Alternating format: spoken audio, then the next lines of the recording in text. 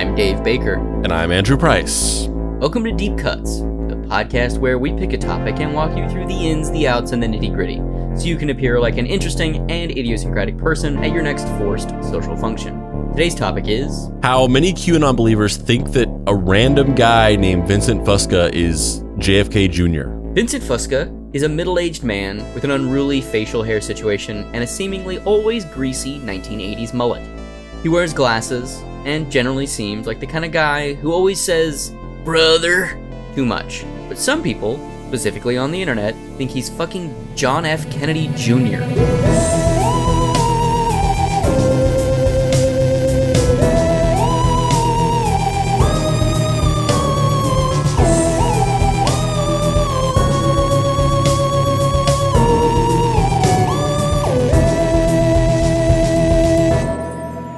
Act 1. We're here. We're really fucking here.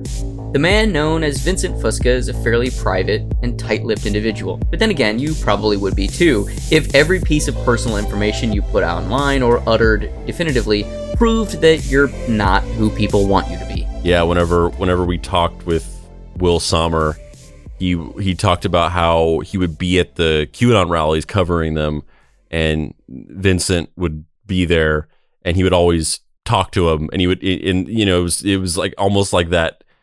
I'm assuming that the because all these journalists and content creators, whether they are pro Q or sort of Q skeptical or anti Q, because they all go to these rallies because the people are there supporting Q, and then there's the journalists and things like that. I'm assuming that they almost build this weird, almost like comic book convention-esque rapport where it's just like, oh, hey Vince or whatever.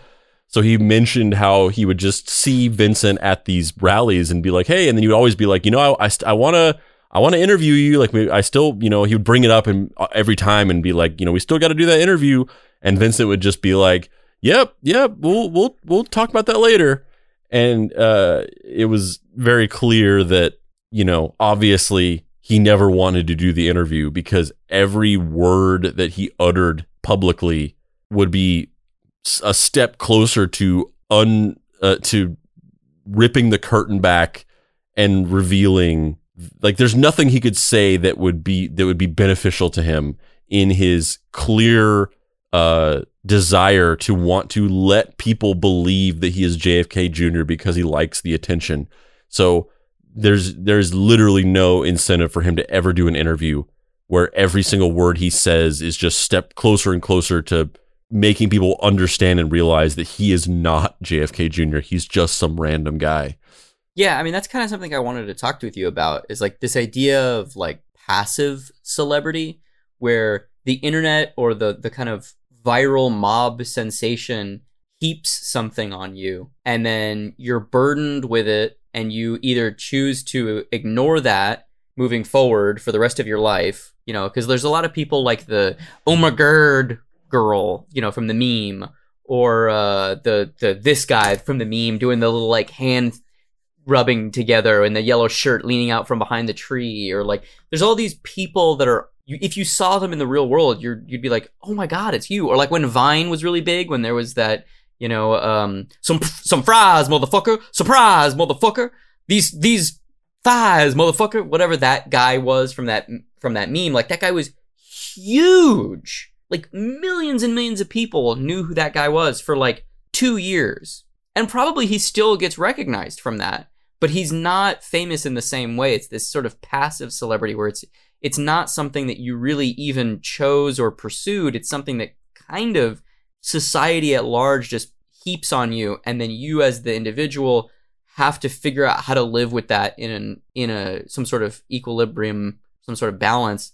But he is this weird way where normally it's kind of like punching down, where we're all kind of laughing at the "oh my god" girl, or we're all laughing at Star Wars kid.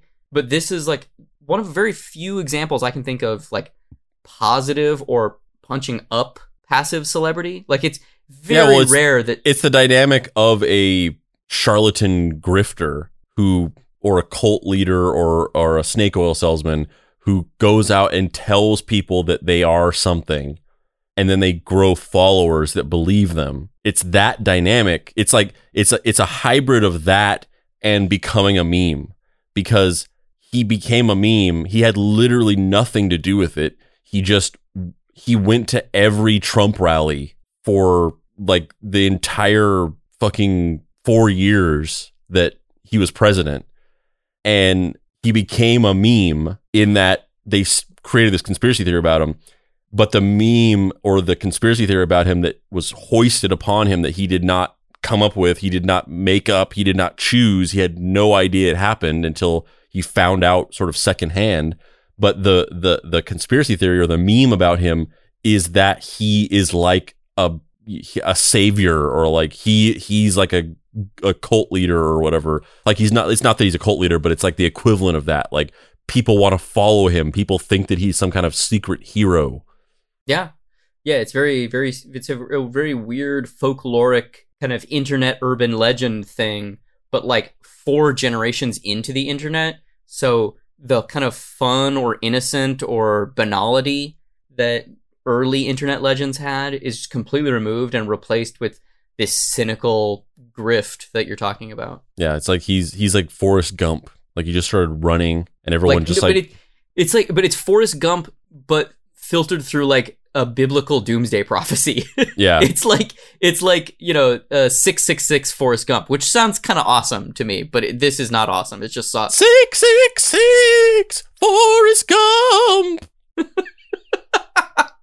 The King Diamond's other. Mama always said life was like a box of human entrails. Yeah, 666 Forrest Gump is on the same King Diamond album as Blood Libel. Yeah, 100%. I mean, this is a bigger discussion of just that'll will be touched upon in the mainline QAnon episodes, but like all of these things started off as these weird like trolls and like satire movements and people being disingenuous on the internet, and like clearly when these things jumped over into the mainstream and were stripped of their context and people started believing them earnestly, like it makes a lot of sense with the child trafficking stuff and the Save the Children stuff, like for you to create these science fiction LARP storylines about things, but they involve these things that are very emotionally triggering, and that those things would jump over, and then a bunch of like concerned, oblivious, middle-aged people would be like, what? And get really into it. I will never in my life understand. Like, I get the people who believe these things sort of like in a meta way where they don't really believe them. It's just fun to like have it be a part of it. Like they believe in Vincent Fusca being JFK Jr. because it's just fun to believe it all. Like it's all like a game to them. It's like a fun community and a fun identity to be involved in. But I will go to my grave still trying to unpack in my mind how someone could actually genuinely believe this. So we're going to read an article written by Justin Viejo and Phil Thomas, which is going to kind of chronicle some of this Vincent Fusca stuff. This week marks 22 years since John Fitzgerald Kennedy Jr.'s plane was pulled out of the Atlantic Ocean.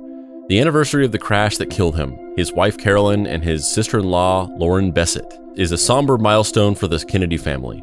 For some QAnon true believers, however, the son of the 35th President of the United States not only survived the tragedy, but is poised to make a dramatic return to public life. A bizarre theory has emerged suggesting that the accident was just a ruse to fake his death and that he will re-emerge, perhaps as early as next month, to join a reinstated President Donald Trump as his VP.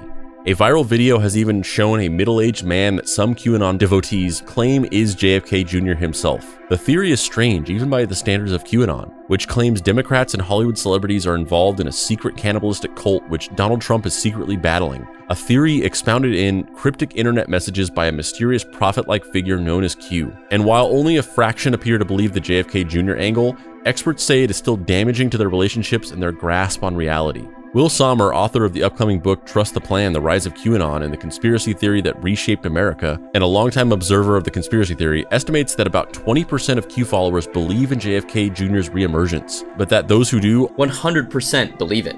QAnon itself is obviously pretty dangerous. It's hard to say whether the people who believe the JFK conspiracy are more dangerous than the other QAnon people who don't, but, you know. He told The Independent. Part of the problem, just like any QAnon belief, is that it's so bizarre, it alienates people from their friends and family. But how did John, poignantly pictured saluting his assassinated father's coffin at the age of 3, come to be drawn into such an outlandish fantasy? The story goes that after faking his death, Kennedy returned 2 decades later to help Mr. Trump drain the swamp. First, he supposedly appeared as Q himself, or close to Q, with the Q drops of cryptic information. Then, he was to have revealed himself in 2019 to replace Mike Pence on the president's 2020 re-election ticket, or maybe the 2021 reinstatement, quote unquote.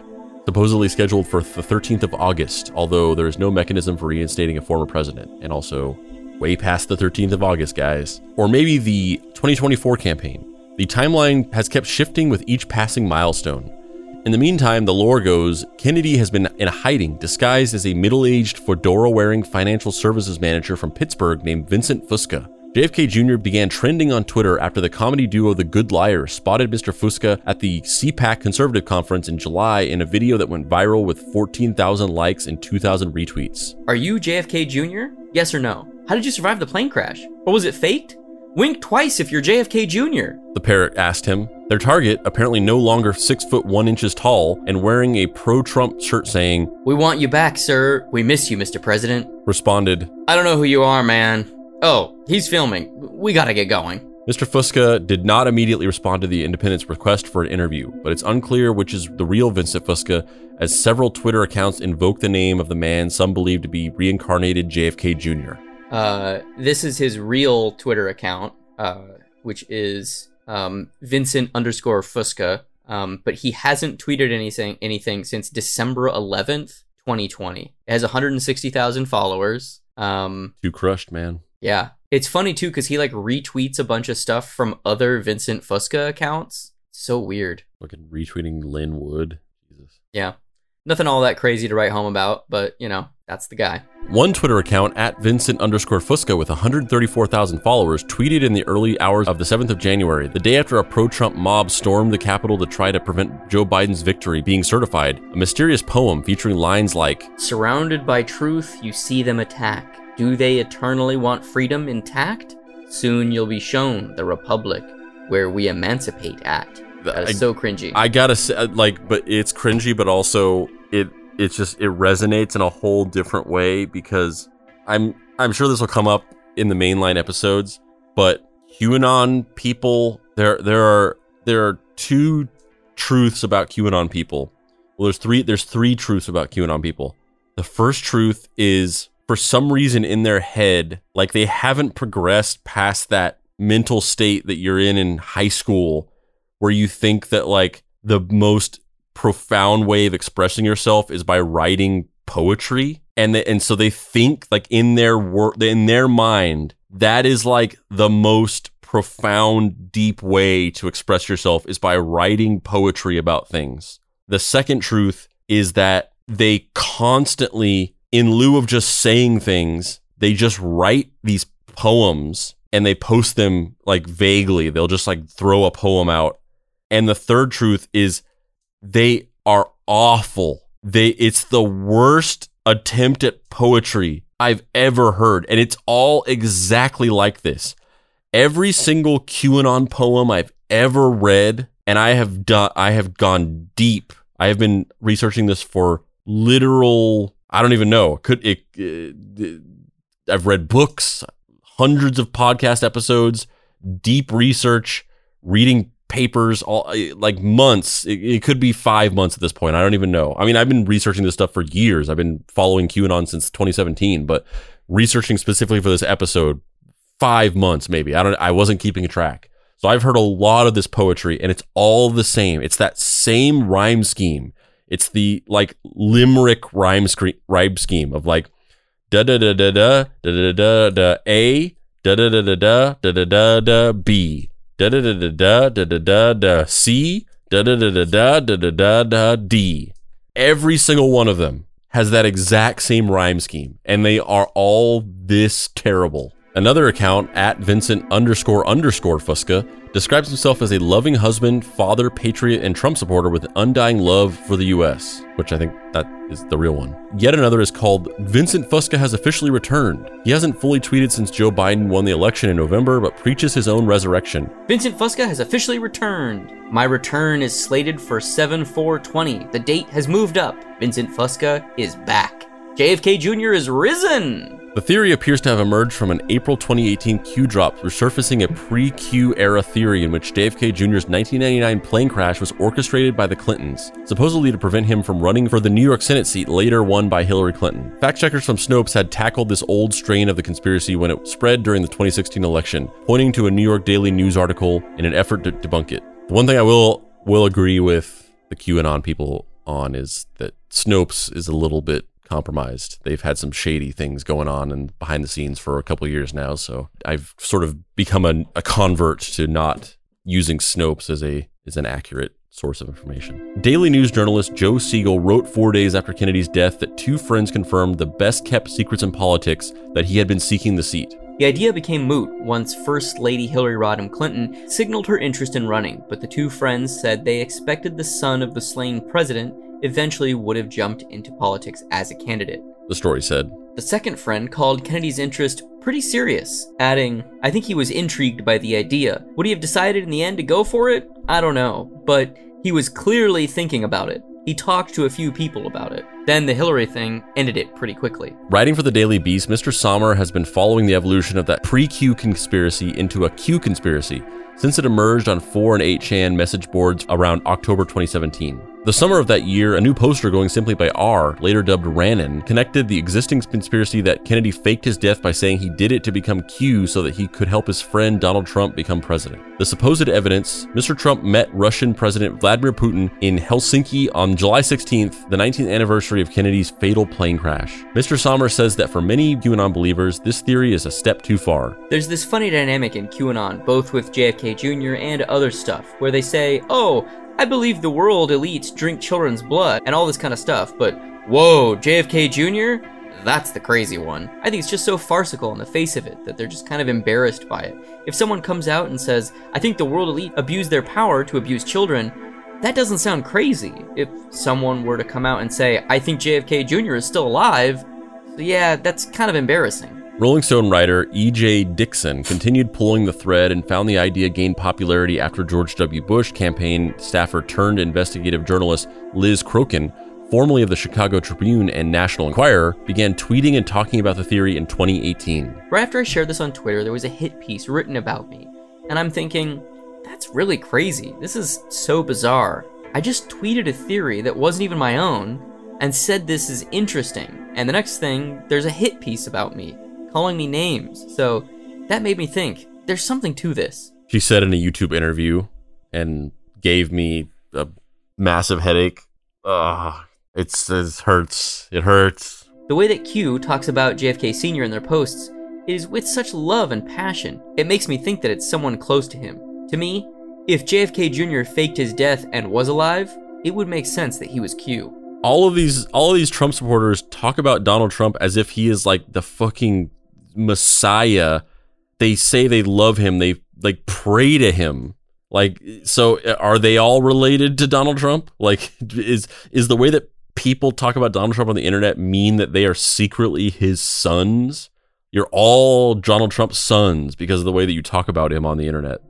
More evidence came in the form of an unverified quote from Kennedy published in his George magazine from 1 month before his death. He said, if my dear friend Donald Trump ever decided to sacrifice his fabulous billionaire lifestyle to become president, he would be an unstoppable force for ultimate justice that Democrats and Republicans alike would celebrate. The two are friends, and the photo of them together used in the post was real, from a New York Knicks game in March of 1999, 3 months before the June 1999 issue that the quote claimed to be from. The closest quote fact-checkers from the Poynter Institute's PolitiFact found was from a story in the New York Post in November of 2016 from Michael Berman, co-founder of George Magazine, when Mr. Trump and Kennedy schmoozed at Mar-a-Lago. As frequently happened to Kennedy at his events, talk soon turned to whether he could envision himself running for president. Trying to deflect the presidential chatter, Kennedy noted that the Trump estate was far more glamorous than the Kennedy family compound a few miles away.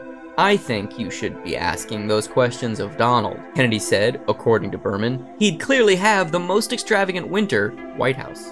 Kennedy crashed the Piper Saratoga plane he was flying with his wife and sister-in-law as passengers into the Atlantic near Martha's Vineyard on the 16th of July, 1999. Their bodies were found 5 days later.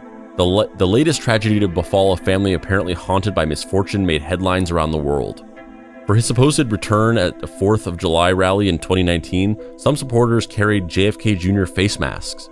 Others carried Trump JFK Jr. 2020 flags or wore his likeness on their shirts, shouting, "He's alive!" Mr. Sommer says supporters cheer and interact with Mr. Fusca when they see him and ask him if he really is JFK Jr. His whole deal is that he's very cryptic about it. He obviously knows what's going on, but he doesn't want to comment on it. Mr. Sommer says.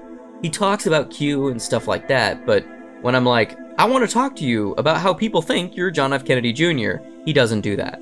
Spotting Mr. Fusca in the background of MAGA rallies and GOP events has become a very popular sport for some QAnon believers. He was seen at Mr. Trump's Ohio rally on the 26th of June this year, according to Patriot Takes. Before that, he was seen at CPAC in July. He was also seen at CPAC 2 years ago in this Reddit post. JFK Jr. spotted at CPAC. Hillary's arrest must be imminent. At February CPAC, he could be seen behind former Housing Secretary Ben Carson, giving a double thumbs up as if to say, "Trust the plan."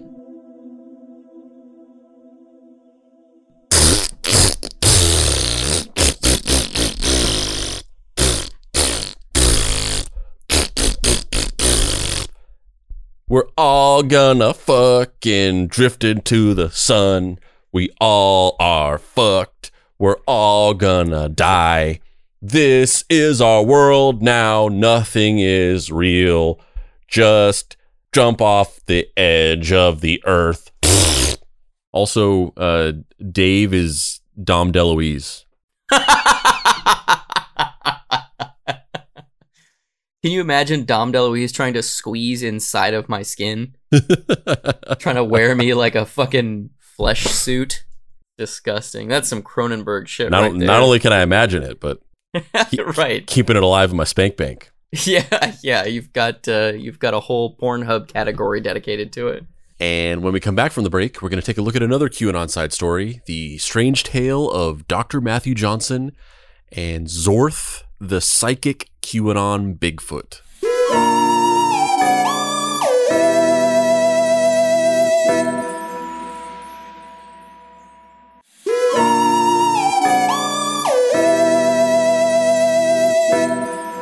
On today's mini episode, we're going to chronicle how Dr. Matthew A. Johnson is an odd bird. He seems like the type of person who lies about inconsequential things. And then, when you question him about it, he just smiles and says, I don't know, I thought I'd get away with it. Johnson is the man behind the tiny corner of the internet that's obsessed with Bigfoot called Squatchin' USA.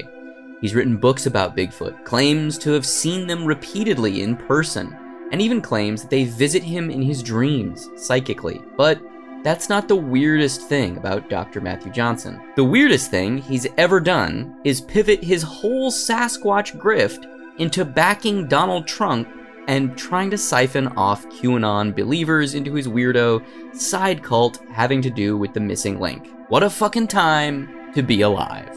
Act 1. A doctor and his delusions. Dr. Matthew A. Johnson, not to be confused with the other Matthew Johnsons out there, the Johnsai, if you will, is a small potatoes conspiracy theory influencer on weird, dark, seedy corners of the internet. He's got about 6,000 followers on his YouTube account and about 13,000 followers in a Facebook group. He's not particularly charismatic, doesn't have a very strong story sense, or any innate comedic timing. And he generally appears just to be attempting to pry hard-earned dollars from true believers who wander into his shallow end of the kiddie pool. Most of his videos involve awkwardly describing interactions he swears are true with big feets, or weirdly horrible comedic routines with a make-believed hillbilly sidekick, which he has christened Bubba. I'm not even joking about that. Wait a minute. Wait a second. So he's a shitty content creator who has very few followers on social media.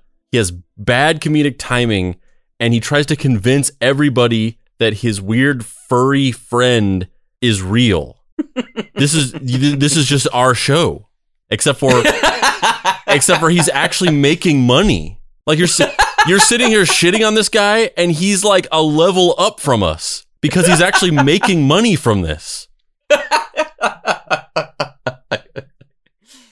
Yeah. Let me get a little bit further into his biography and stuff before we just kind of shoot the shit about him a little bit. And just for the record, so today's episode is going to be a bonus episode that we're going to put out in between our mainline QAnon coverage episodes.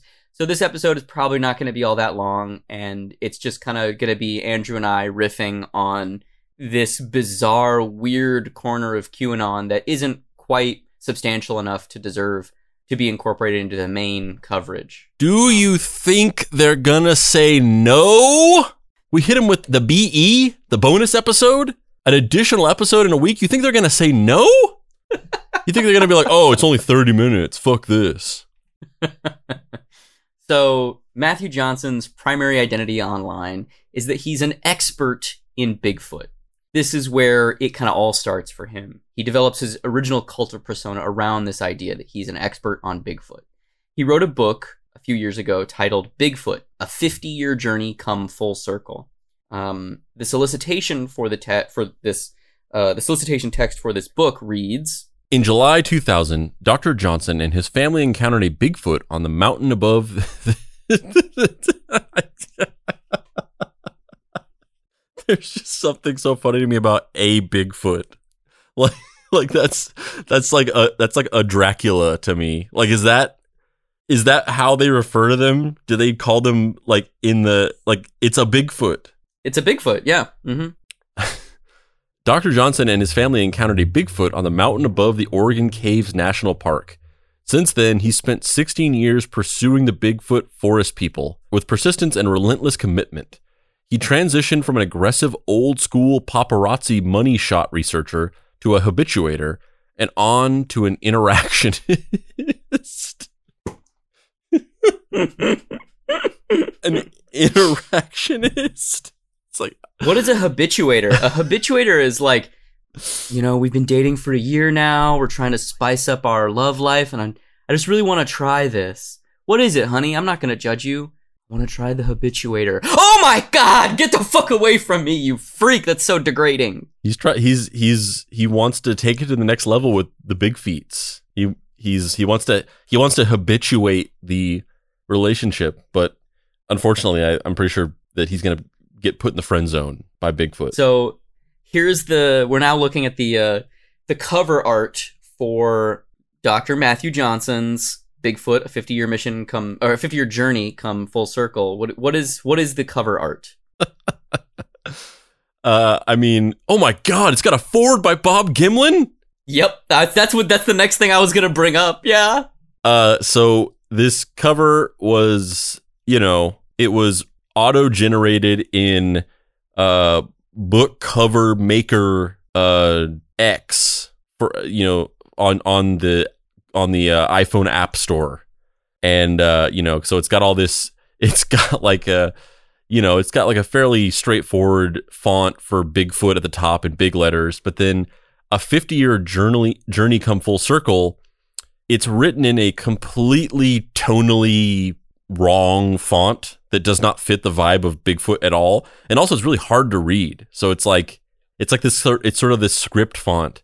It's kind of it just doesn't fit the vibe of Bigfoot. It's like a cursive, like Bigfoot. So the cover image is you're looking at a night sky, and there's a silhouette of a mountain that is a centered composition in the middle of the book, and the silhouette of the mountain is, as it kind of goes down, is turning into a Bigfoot's face, almost kind of like fucking Mount Rushmore or something, where it's like the Bigfoot's face is carved out of the forest. It's this kind of metaphor, right, of the forest people in large block font over the night sky. It says Bigfoot, and then in blue, a very similar shade of blue to the night sky in a cursive handwriting font. It says a 50-year journey come full circle. Below the Bigfoot's head, forward by Bob Gimlin, who we all know is the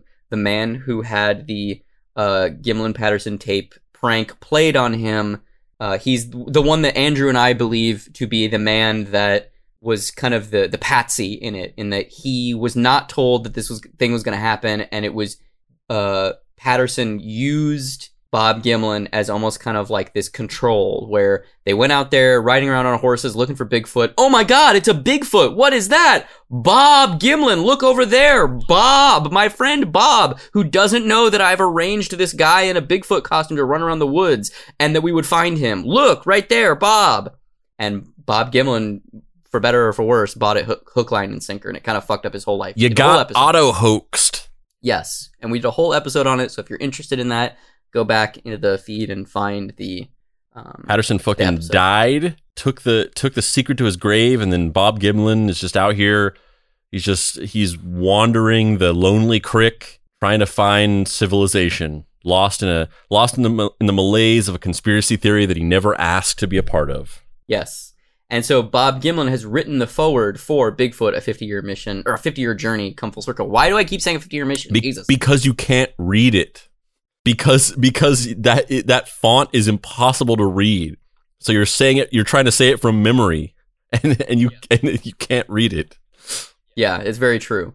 But yeah, we've talked about this before in like alien circles, where there's this weird intersection of like computer art, lack of skill, and pure passion that just makes images that are very haunting in a way that they're kind of almost not intended to be.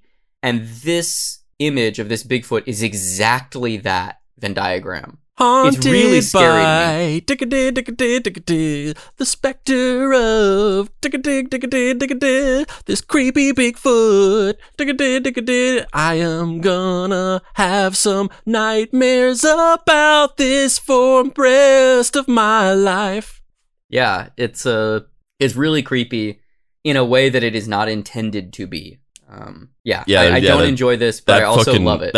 That face peering at you out of that mountain, like it's something wrong about it. Yep, yeah, it really is. Let's briefly go to the Amazon page for Bigfoot 50-year journey come full circle, and just kind of look at the reviews. Look at what it's got listed. It was published January 1st, 2017, and it has one 5-star rating. 2017, the year of the Bigfoot. Yeah. How many pages is it? It's 400 pages? 443 pages. God, that's so many pages. Yes, that is so many pages. Like whenever I read some bullshit little self-published book for research for this show, or just, out of curiosity, like that shit better be like 130 pages. Mm-hmm. Yeah.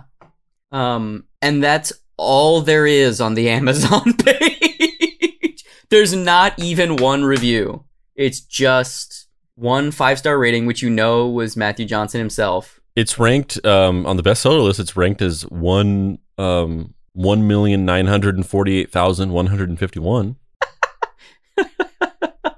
Good for you, man. Good for you, Matthew Johnson. Yeah, they didn't even. They gave it a 5-star rating, but no actual review. The guy from the guy that murdered aliens with a samurai sword. What the fuck was that guy's name? His ranch, Stardust Ranch. That guy had that guy's self-published book had like hundreds of reviews on it. They're all like, this book fucking sucks. But because he had hundreds of reviews. Dave, it's 455 pages. That's why. It's exactly what I just said. The fucking Stardust Ranch book is like 70 pages. Like you could pick that shit up and read it in like an hour. This is 455 pages. That's way too many pages. Although that really is a testament to how little anybody's willing to commit to that page length, because I'm surprised that there aren't more people who would be willing to read this, considering that it's got the Bob Gimlin forward. Yeah. That's like Banksy putting up his quote on the side of your fake art show. Yeah, I want to just read what Bob Gimlin wrote as the forward. Like his forward is just like, "Dear Dr. Matthew Johnson, I will not be writing this forward. I am too busy in my crick. Please Stop emailing me. He put the rejection letter as the forward, which is I would totally do that. That's one of my favorite Whitest Kids You Know sketches. That they come out and they're like in front of a curtain and they're like, tonight we have a special presentation. We are doing a sketch that was written for us by Monty Python's John Cleese. And then like the curtain opens and then it's like two people sitting at a restaurant and then they start talking, but the things that they're saying are just clearly a rejection letter from John Cleese. Surprisingly, Dr. Matthew Johnson got interviewed by Stephen Fry. How weird is that? I mean, that's like interviewing these like wacko like conspiracy theorists is like the bread and butter of these like sort of pithy insult comedians. So I'm not particularly surprised. Like that show that what the fuck is his name? The Australian comedian. Yeah, he has QAnon people on his show all the time. Jim Jeffries, is that his name? Don't Carries, is that his name? Don't Watchies, was that his name? He had George Lazenby play his dad. That's why I hate him. Ladies and gentlemen, boys and girls, cats and dogs, fleas and ticks, welcome to a new YouTube video on Team Squatchin' USA. It is Tuesday, May 18th, 2021 at 2:22 p.m. in the afternoon. I have a no-show. So I thought I'd take us all on a quick stroll down memory lane and watch a blast from the past. This is a video of an interview that Stephen Fry, the British actor and comedian, shot with me in Southern Oregon. Hold on for a second. Before we go on, Matthew Johnson looks like... You don't even have to say anymore. It's just entering the bit of Matthew Johnson looks like is hilarious to me. He looks like Jeffrey Tambor got hit over the face with a hunting trip. Dr. Matthew Johnson looks like the type of guy who's constantly trying to smell his upper lip. Dr. Matthew Johnson looks like he gets way too mad when you don't refill the ice cube tray. Dr. Matthew Johnson looks like the type of guy who says he doesn't believe in feminism. Not that he's not a feminist, but he doesn't believe in the concept. He doesn't believe there is a concept of feminism. He doesn't believe that there's women. Yeah. He's like, I've never seen one. Bigfoot, though? I've seen them bitches. Dr. Matthew Johnson looks like he eats chapstick. Dr. Matthew Johnson looks like the type of guy who gets just a little too sexually aroused when using Q-tips in his ear canal. Dr. Matthew Johnson looks like he sleeps in a bed of Safeway pies.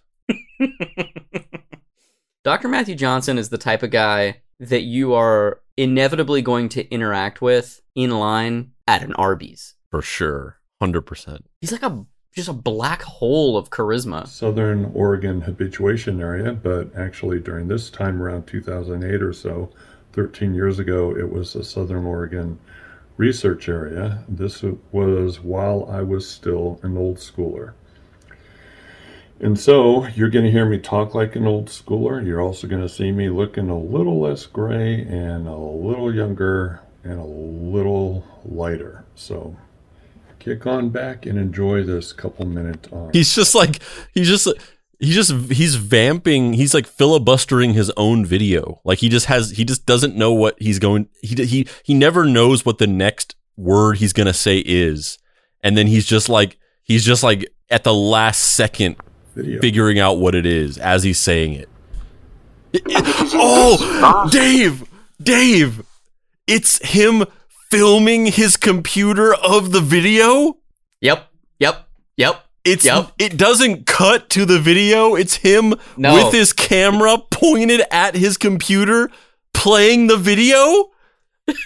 Yeah, dude. That's everything with this guy. It's like, what is the dumbest bullshit way that this could happen? That's how he does it. It's amazing. It's like he's making a bootleg video of his own video. The land of Oregon, there's a creature even more endangered than the spotted owl is reputed to live. Well, according to Matt Johnson. We want to prove the existence of the animal officially, and therefore get it listed on the endangered species list and protect its habitat. Right. Tell me how you know that he does exist. Well, my family and I, we went through the Oregon caves, and then we decided to hike the Big Tree Loop Trail. So we were about a mile up the mountain around 5 p.m. or so, and we started smelling something He speaks at the exact cadence of Stevie from fucking Malcolm in the Middle. downwind, down the hill. And then we hear this noise as we walk. Very deep bass, guttural mammal, and much louder and more bass than I can do right now, but it went whoa, whoa, whoa, whoa. And we're like, we stop, it stops. And we're looking at each other like, what is that? We walk again, it whoa, whoa, whoa. We keep going. We eventually get to a point where Mother Nature is knocking on my door. So I have to, I have to hike up the hill through the brush, probably about a good 60, 80 feet away from my family, and I'm behind some brush and trees doing my thing. Then all of a sudden, out of the left corner of my eye, I saw something move, and I turned my head, and I looked down, and that's when I saw Bigfoot walk off the pages of myth and legend into reality. You know, I had some people afterwards say, well, why didn't you stop and take pictures? And it's like... That entire video, first of all, Dr. Matthew Johnson speaks like he, at all times, has just climbed 3 flights of stairs. And also, the look on Stephen Fry's face, that entire thing is like, I thought I was going to sit and listen to a crazy talk about some interesting stories, and it would be a big laugh for everyone, and we'd laugh at this goofy guy and his dumb stories, and this is the most boring thing I've ever heard in my life. Like, he's just like dying. His eyes are dying as he's listening to this guy talk. Like, he's like, I thought this was going to be a fun, entertaining thing where I was going to talk to some kooky Bigfoot people, and my soul is suffocating. Also, did he like almost start crying for a second? Yes, he absolutely did. In the middle of him telling a story about how he was shitting in the woods, he started weeping. What? Just thinking about his family moved him to tears. Fucking Stephen Fry is just trying his best to be like, yeah, He's like, you know that feeling when your like foot falls asleep? My head feels like that right now. Yeah. So that's the the craziest thing about this is the beginning of this, right? So Dr. Matthew Johnson is a Bigfoot person. He has this, either it's some sort of kayfabe grift to try and make side money, or just a kind of basically like the thing that the dude that had Stardust Ranch had, where it's kind of just like he's an older guy and maybe he feels underappreciated or overlooked by the world, and he decides, oh, my identity is going to be this. I'm going to take on a persona of a Bigfoot hunter. But then it starts to get weirder, because Dr. Matthew Johnson doesn't just believe in Bigfoot. He has concocted a whole mythology for them that is not based on anything other than his specific version of the Bigfoot.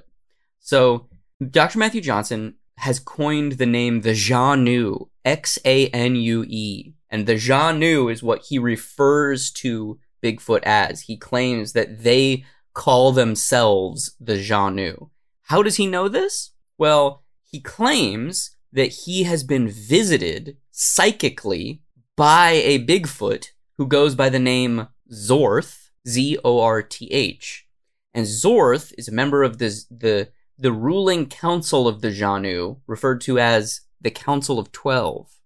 And Zorth visits Matthew Johnson and tells him ways that Matthew Johnson can help Bigfoot, can spread Bigfoot awareness, can get information out about the world of Bigfoot, and how to simultaneously keep it private from certain factors that would want to do Bigfoot's harm, and how to increase its popularity in places where people are friendly or positive towards Bigfoot. You think I'm gonna say no? Yeah, I know. So you think I'm gonna say what the fuck? Yeah, it's really, really strange. And he's been doing this for a couple years, and he has this whole elaborate tapestry of characters and events and sightings, and most of which are fairly harmless and like just pretty transparently fake. Like they're pretty just who in their right mind would believe that a Bigfoot would come and visit some guy psychically? Like that's not even part of Bigfoot mythology that they have psychic powers. Like it's one thing for alien UFO guys to be like, and then a UFO, I saw it and then it phased into another dimension, because that's like an accepted convention in that kind of end of the conspiracy theory pool. But like Bigfoot hunters and mythologizers typically don't believe that Bigfoot has any extra human ability. It's just he's the missing link between simians and humanity, and they're just like big primates ostensibly. Yeah, how the fuck did the psychic powers get evolutionized out of us? Right?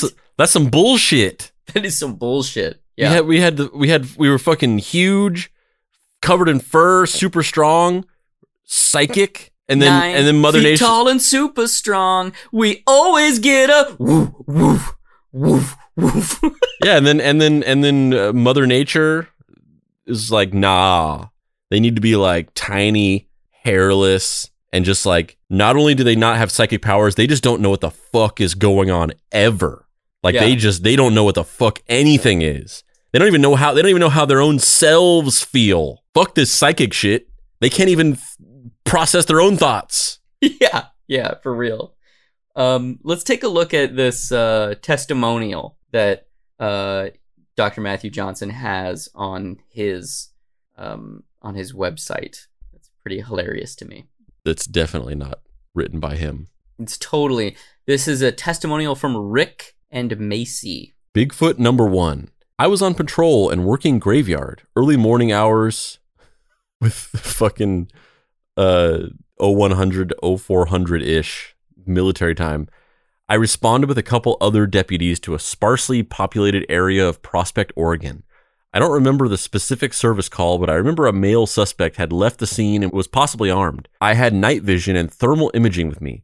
While the deputies were working the case, I was on the perimeter looking for the suspect. I saw a hot spot on the thermal imaging camera, and it looked like a human figure hiding behind a tree. The area was about 100 yards east from the suspect's house, on the Rogue River side. Also, since I am familiar with that area, I knew there was a massive drop-off to the river from there. I didn't want to light up the area with my flashlight until I got into a better position of cover. Once I did that, I got ready to light the person up. At this time, I heard on the radio from the deputies. They had the suspect in custody. What? Now I'm confused. Who the hell is this person hiding in the woods? I then watched the person walk away from me. The figure moved from south to north in a straight line and barely moved up and down as a normal person would do while walking. The person was also silent. I didn't hear any noise from the ground. I watched until the figure disappeared further into the woods. I lit up the area with my flashlight and couldn't find anyone.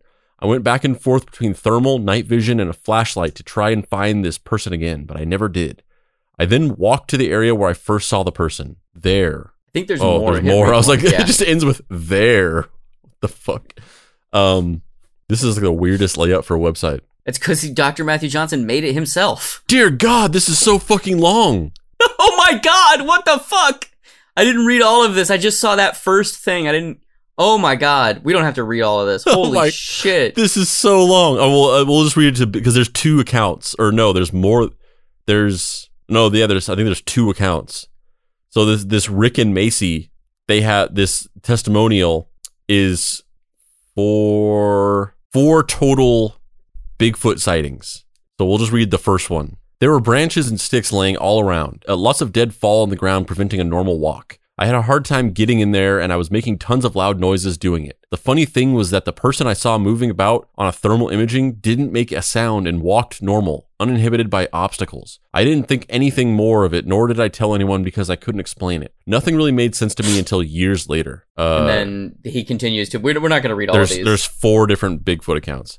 Yeah. I can only assume that the other 3 Bigfoot accounts like give more context to this. Like this person sees another figure in the same area and then gets a better look at it and it's a Bigfoot or whatever. Because from this story right here, it's like you just saw a person in the woods. Like what? I'm gonna give Rick and Macy the benefit of the doubt that the other 3 Bigfoot testimonials like make it more clear that it was Bigfoot. Yeah. Yeah. Can we talk about the artwork on this site for a second? Look at those paintings of those Bigfoot. Terrifying. That's terrifying. I hate it and I love it. They're just like glowy-eyed ape creatures. Done in that same weird Photoshop, kitbashy digital painting style that's just terrifying to me. The Janu. The Janu, baby! Everybody listening, go to https://janu.com, xanue.com/testimonials, and submit a Bigfoot testimonial to Dr. Matthew Johnson. Especially if it's just going out to lunch with Hilsmer and then thinking, oh, that wasn't a Bigfoot, that was just a Hilsmer. Go to janu.com/testimonials and then just submit a bunch of testimonials of encounters with Hilsmer. And say something like, oh, I think that this creature I saw was like closely related to the Janu or something. So, Matthew Johnson keeps running this Squatch in USA Facebook page and YouTube channel, and he's kind of trying to develop a little bit of a following for his specific brand of conspiracy theory stuff. And he's getting mixed results. And then he starts incorporating other ideas in, like he posts a video claiming that the Bigfoot are sending these psychic orbs as symbols around his property, which are obviously just, it was hailing outside of his house, and he took photos and the hail looked like little glowing orbs, and he's just like, oh, I'm gonna pretend like these are part of the kayfabe now. And made a whole video about these orbs that he witnessed out in the woods or whatever. And like it's you got to do anything to get to piece that canon together, man. Yeah, I mean all of it is that kind of stuff. But basically up until about like, I think it's about mid 2018, it's all pretty benign, but eventually, looking for a way to market his Squatch in USA videos, Johnson decides to start a Facebook group. And that's where things go from harmlessly sad to pathetically harmlessly super sad. So this is a song that incorporates Dr. Matthew Johnson's supposed Bigfoot recordings. The Spirit of Sasquatch by Thomas Potter. We're watching a slideshow of really creepy drawings of Bigfoots. That song is just like a stock sound for like siren in the distance. It's not a Bigfoot. I think there's actual recording stuff at the very end. If you like skip to the end, maybe it was before that, or I don't know, but I think there's like weird fumbling, like, what's that over there noise? Nope, it's just the hiss of recording the silence of the forest. That's fucking garbage. Yeah, it's hot garbage. Before he knew it, Team Squatch in USA had grown to almost 10,000 people. And with Johnson's political inclinations and the fervent QAnon uprising that was happening at the time, he decided to pivot the group. He went from telling people about the fact that Zorth, the Janu, and the Council of 12 were real, to telling people that they wanted Trump to be president. So I found... I know that he says some weird things sometimes, but I just like that he tells it like it is,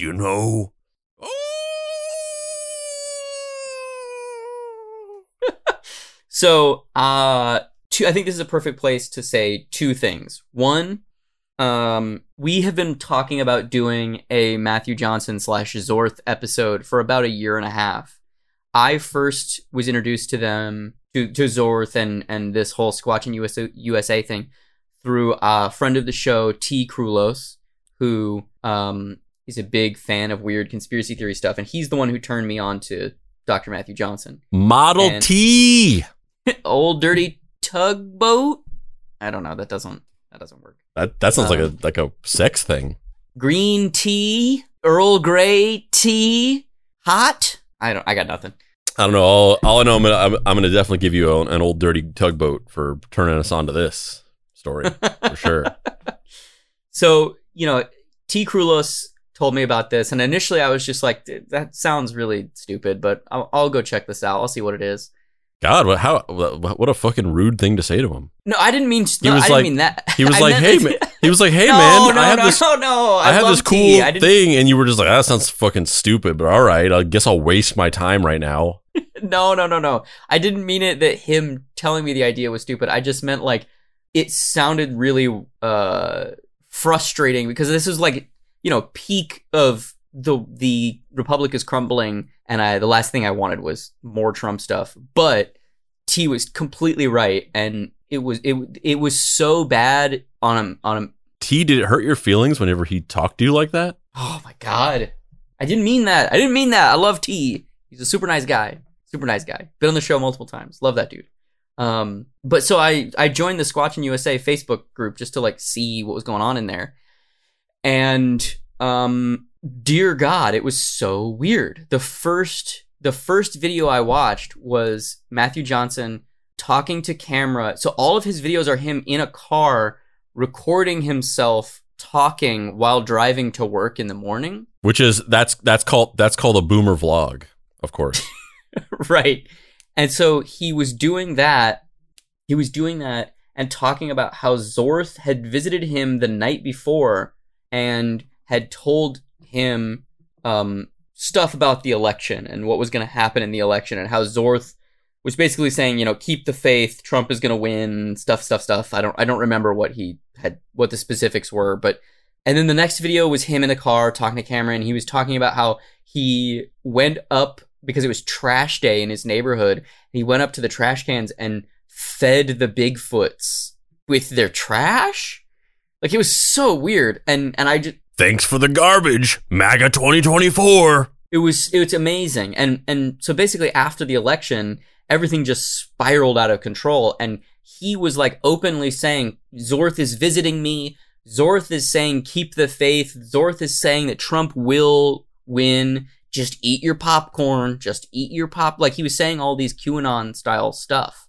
Yeah, because they, as I'm sure we've covered at this point in your listening journey, that's a big thing with QAnon, is they talk about sitting back and eating popcorn, because the whole tenet of QAnon is that everything is a plan. You just got to sit back and watch it happen like a movie. And it 100% was dog whistle QAnon stuff, but filtered through the lens of this weird Janu Bigfoot shit. And I was just so mesmerized by it. I was watching, every time he was uploading a video, I was watching it. Honestly, I'd be straight up more inclined to believe that Q was a Bigfoot than that he was a government high-level insider. So then, January 6th happens, and it spirals out of control. And then all of Matthew Johnson's QAnon-associated content gets flagged and pulled, and he basically gets deplatformed. And in order to save his YouTube channel from being deleted, he wipes all of his Zorth and Trump era videos from the page and pivots it back to its original trajectory, which was just Bigfoot stuff, not political, Bigfoot stuff. You know what? I kind of feel like it's not that I don't support Trump, but I just kind of feel like I'm tired of the division, Maybe I'm gonna put a Biden Harris sign in front of my mud hut. Well, let's watch this video of, this is him having finally, so he scrubs everything and then kind of goes dark for a period of time and doesn't post anything for an extended period of time, and then he makes this video as his big return back to social media. Also, that's kind of the unfortunate thing about all of this, and I think that's just gonna be pretty much a pattern throughout all of these episodes, is the sad thing is that none of this stuff exists anymore. These videos don't exist. It's all gone. And I'm not talking about just Zorth. I'm talking about any QAnon stuff. Hello, YouTube fans. It is Dr. Matthew Johnson. It is Wednesday morning, May 27th, 2020, 8 a.m. in the morning. Doc, you know how long it's been since you shot a video for these people? Hi, Bubba. Yeah, I'm just really frustrated for him. It's been a long time. No, Dave, no. I told you, dude. I told you. This is the most painful thing I've ever seen. I told you. I can't. Oh my God. I told you. I'd rather watch that blackface Chiquita Banana commercial. I told you. Oh my God. I fucking told you. The title of this video is Dr. Johnson and Bubba resurface after a lengthy hiatus. But it's like, it's just him. So it's like, it's not like, oh, he has like Richard McCaslin. He had like the little alien guy who had the voice coming out of him. It's just him. Or Gnick? It's King backwards, whatever King backwards is. It's just him on camera doing the voice. So it's like he has a split personality. And there's not even editing where they're like cutting back and forth. It's just a one take of him driving in his car going, "Hello, everybody. This is my hillbilly persona." I mean, you just been acting like you fell off the planet, like it's flat and something like a cat pushed you over the edge. Oh, God, no!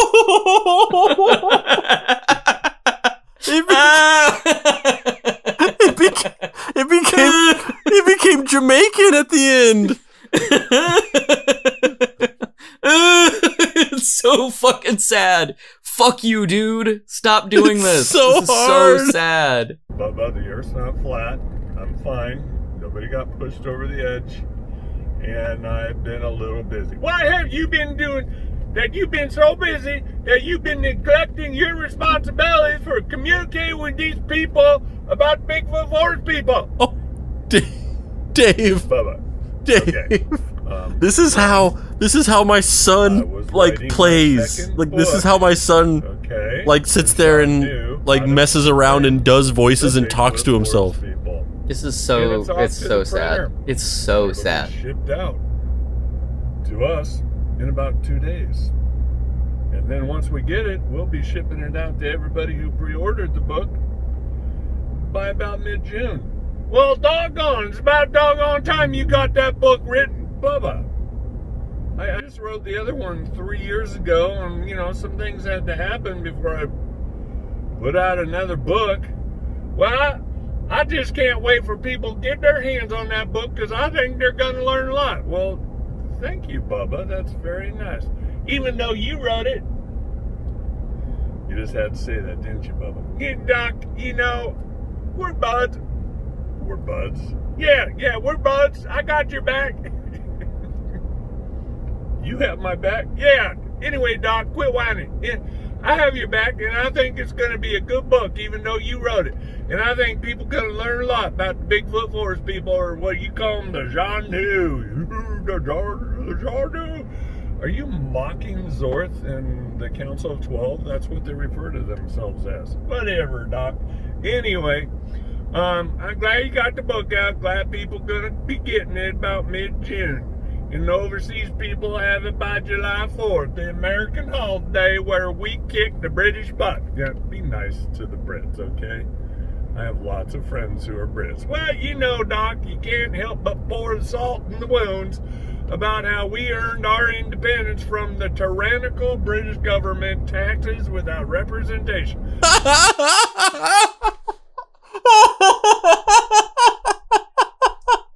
Oh, God!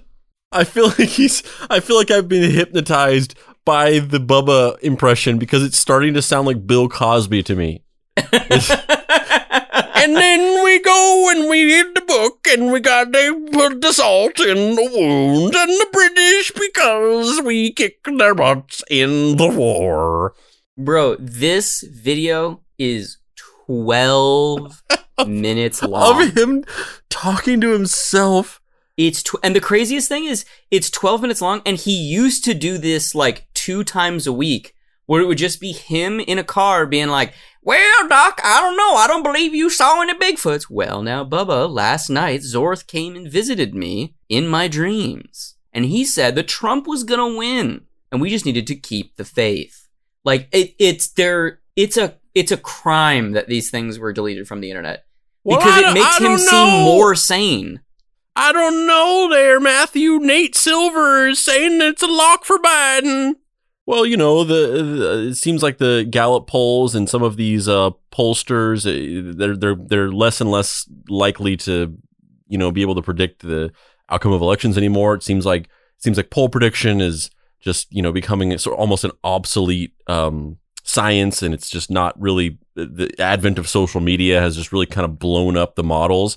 I don't know. Nate Silver is tweeting a lot.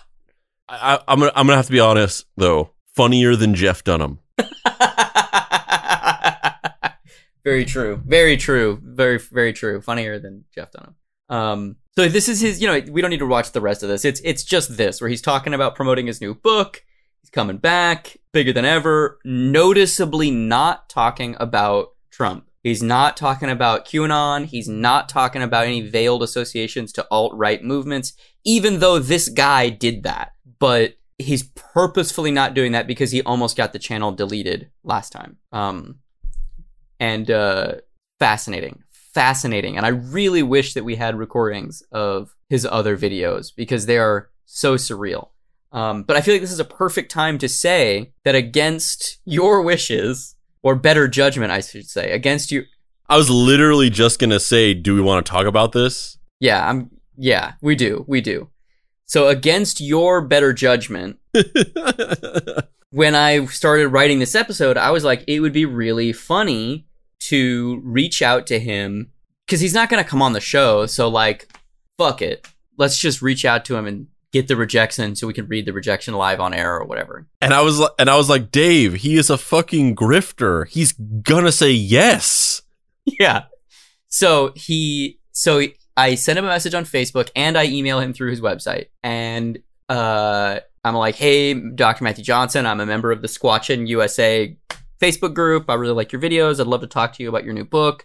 We're doing an episode about Zorth and history of Bigfoot on our podcast, Deep Cuts. It's an explainer show. If you want to be a guest, we'd love to have you. 2 hours later, he sends me a message back that says, I'm currently in Florida for a certification convention because I'm a medical doctor, so I need to keep my licenses up to date. After I am done with this convention tomorrow, can I call you in the evening? What is your phone number? And I'm like, fuck yeah. So I give him my phone number. And the next day, he calls me at around 3 p.m. my time. He calls me. And he goes, hello, this is Dr. Matthew Johnson. And I'm like, oh, hi. You know, nice to meet you. Big fan of your videos. And he goes, so I just have a few questions. What is your show? How long have you been doing it? Who is it aimed at? And what would you want me to be on the show for? And I mean, you saw his energy. He's got this really weird. Oh, I said I didn't want to do this and I was against this, but if I had known any of this stuff prior, like I would be on that phone being like, listen, Dr. Johnson, we don't want you. We want Bubba. Yeah, we want to interview Bubba. Yeah. So, you know, he has this very strange, stern, stilted way of speaking. And it kind of, you know, part of me was, I don't know why I was nervous, but I was nervous for a couple reasons. I was nervous because who the fuck knows what this guy's going to do because he's a crazy pants Trump dude. And then I was nervous because I didn't want to make him feel like I was making fun of him because I genuinely wasn't in that moment. I was like just trying to, you know, be like, good faith, let's have a conversation on the show, right?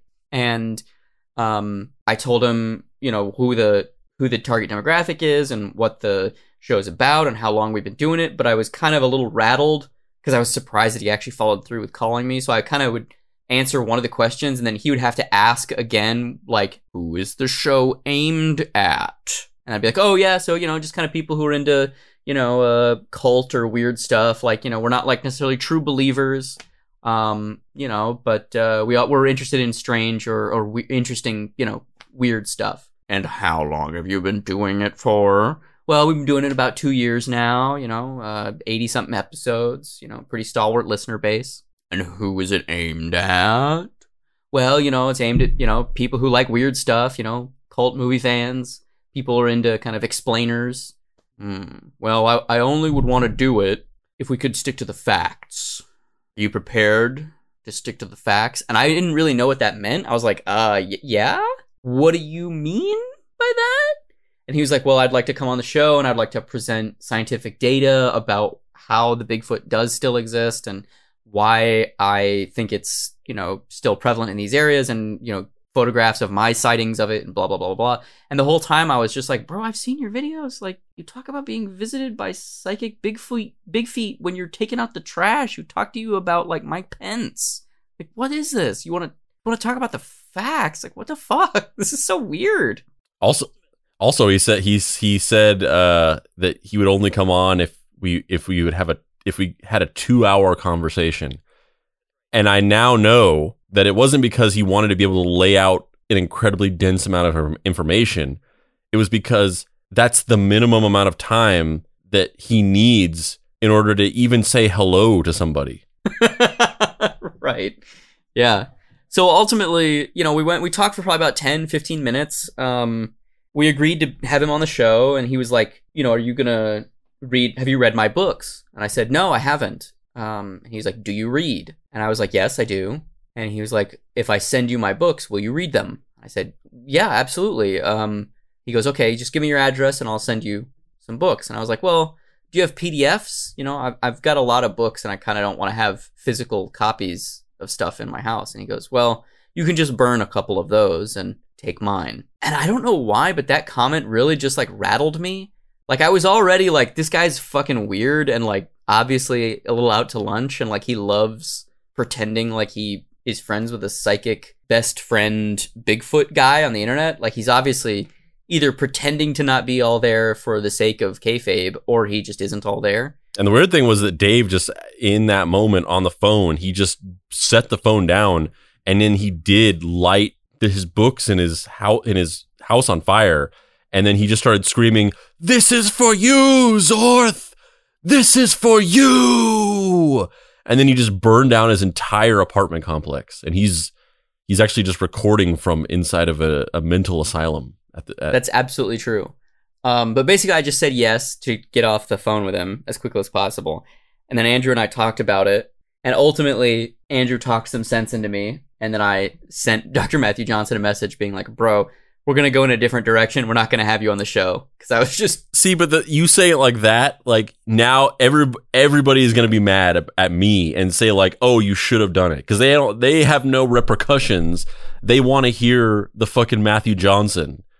So now they're going to be like, oh, I didn't mean to put this. I didn't mean it that you ruined it. I just meant you were the voice of reason the whole time. You, from the get-go, you're like, we shouldn't do this. And I was like, no, it'll be hilarious. And then the guy threatened me in this weird passive-aggressive way about burning my stuff. And then I was like, oh, yeah, Andrew was right from the very beginning. This guy's weird. We shouldn't do this. Yeah, I don't mean that to pin it on you as like to divulge or to kind of shift any responsibility away from me.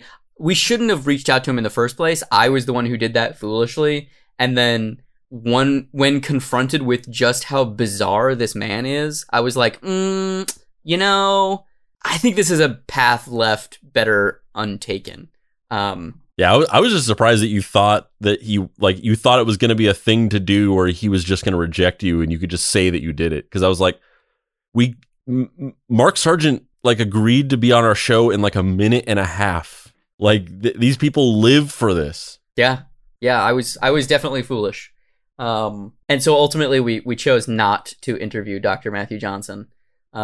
Mostly because I don't know that I could have made it through that 2 hours without just being like, bro, what the fuck are you talking about? You're a lying piece of shit. Like, what are you saying? What are you saying? Yeah, I mean, it would just be so uncomfortable. It's not a experience that I want to live through. Yeah, well, we didn't end up doing it. So it's all good on that front. Dr. Matthew Johnson has a new book out, Janu, Befriending the Bigfoot Forest People. And as a final note for this episode, all of this shit gets so much better because Dr. Matthew Johnson is currently plotting his next big comeback. Dr. Matthew Johnson has been featured on 15 plus TV shows and 300 plus radio programs over the past 20 years. Although his family's initial encounter with Bigfoot up on the mountain above the Oregon Caves National Monument Park on July 1st, 2000 has been thoroughly covered, absolutely no one has filmed a complete documentary of his 20 years of research. Unlike the same old TV programs that air every season and never end up finding Bigfoot, Dr. Johnson and his association have not only found the Bigfoot forest people, they know who they are, where they're from, and why they're here.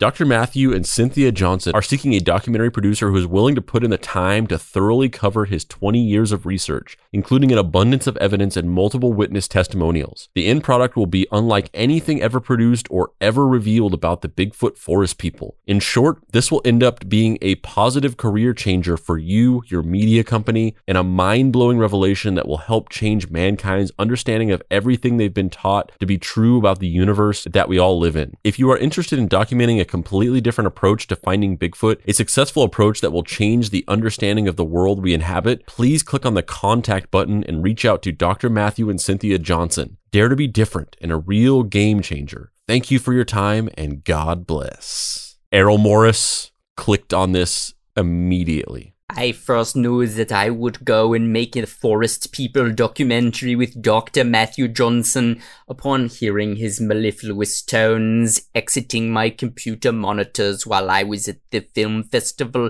in Munich. He asked me if I had his books.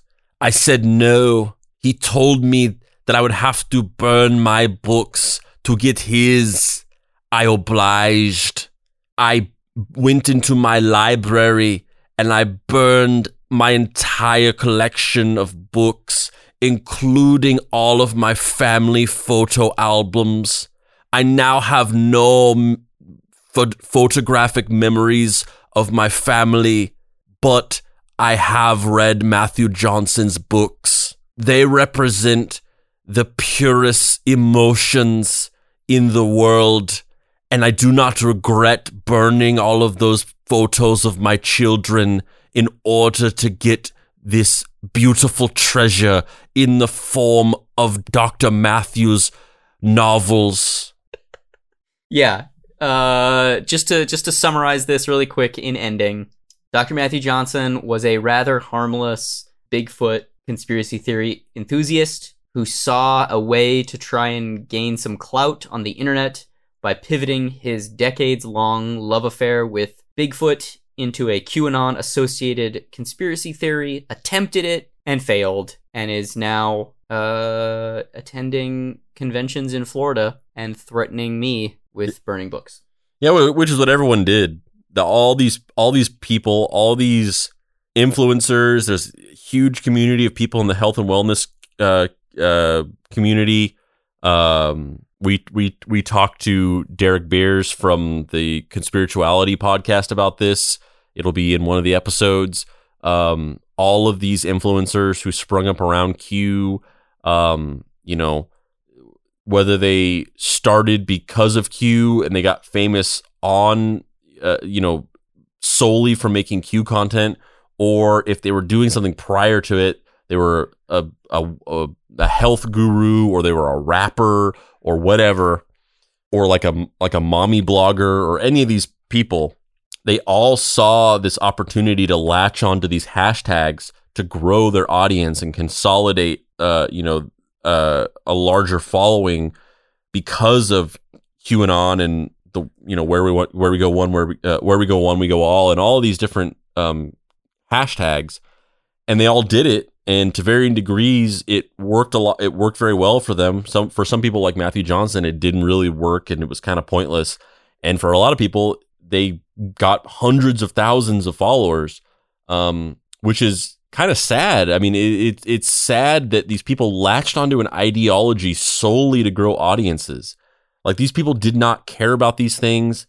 they were latching onto these ideas of fighting against child trafficking and all these things disingenuously because they saw that there was an opportunity to grow an audience. And then the saddest part was that it was all for naught because they engaged in this and intermingled their identities and their online brands with QAnon. They all lost they all lost their brands. They all lost their pages, their audiences. It was all wiped. And, was it worth it to go from, having 3,000 followers to having 100,000 followers for like 5 months only to have their entire page deleted because they were involved in this? I doubt it in the grand scheme of things. If they really wanted to get past the anger of being deplatformed and feeling like they were censored at the end of the day when all that stuff is gone, was it worth it to like disingenuously adopt an ideology that you didn't care about or know about just to gain some followers for a little bit only to lose everything? I really doubt any of these people would say yes. I agree. I'm Dave Baker. And I'm Andrew Price. Oh, this has been Deep Cuts. You can find me on the internet at heydavebaker.com or on TikTok, Instagram, and Twitter at xdavebakerx. You can find my comics Fuck Off Squad, Night Hunters, Star Trek Voyager 7's Reckoning, and Everyone is Tulip in comic book stores everywhere. Andrew, where can people find you on the internet? You can find me deep in the Pacific Northwest woods in the den of the Order of 12 with my Janu queen nestled up against her, nestled up against the supple breast of my forest goddess, suckling of the psychic milk.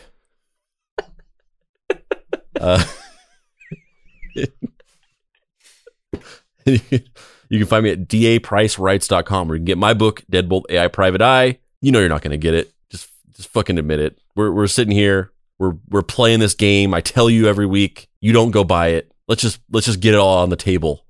And you can also get some Deep Cuts merch by going to deepcutspod.com, clicking on the shop, or you can just go to bit.ly.com/deepcutsmerch. And you can get t-shirts, you can get hats, all with cool Deep Cuts graphics on them. You can go to deepcutspod.com, and on the front page, you can find our Mystery Treehouse Investigation Agency patch for sale. Join us on Facebook at Deep Cuts Podcast. Join our Facebook group, which has a cool community of people that talk about the show and post memes and things like that. Or you can join our Discord, bit.ly.com/deepcutsdiscord. That's another newer community that we're building with a lot of cool channels talking about movies, TV shows, video games, the show, episode suggestions, more memes, all kinds of stuff. May Zorth be with you. Yes.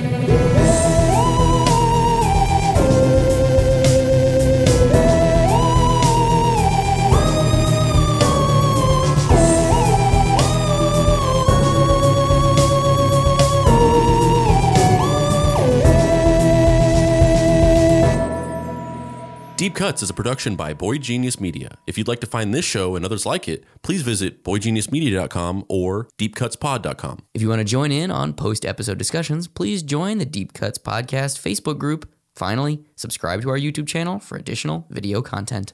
The incidental music for this episode was created by D. Catalano, whose music can be found at wekeepoddhours.bandcamp.com, and the Dead Boy Detectives.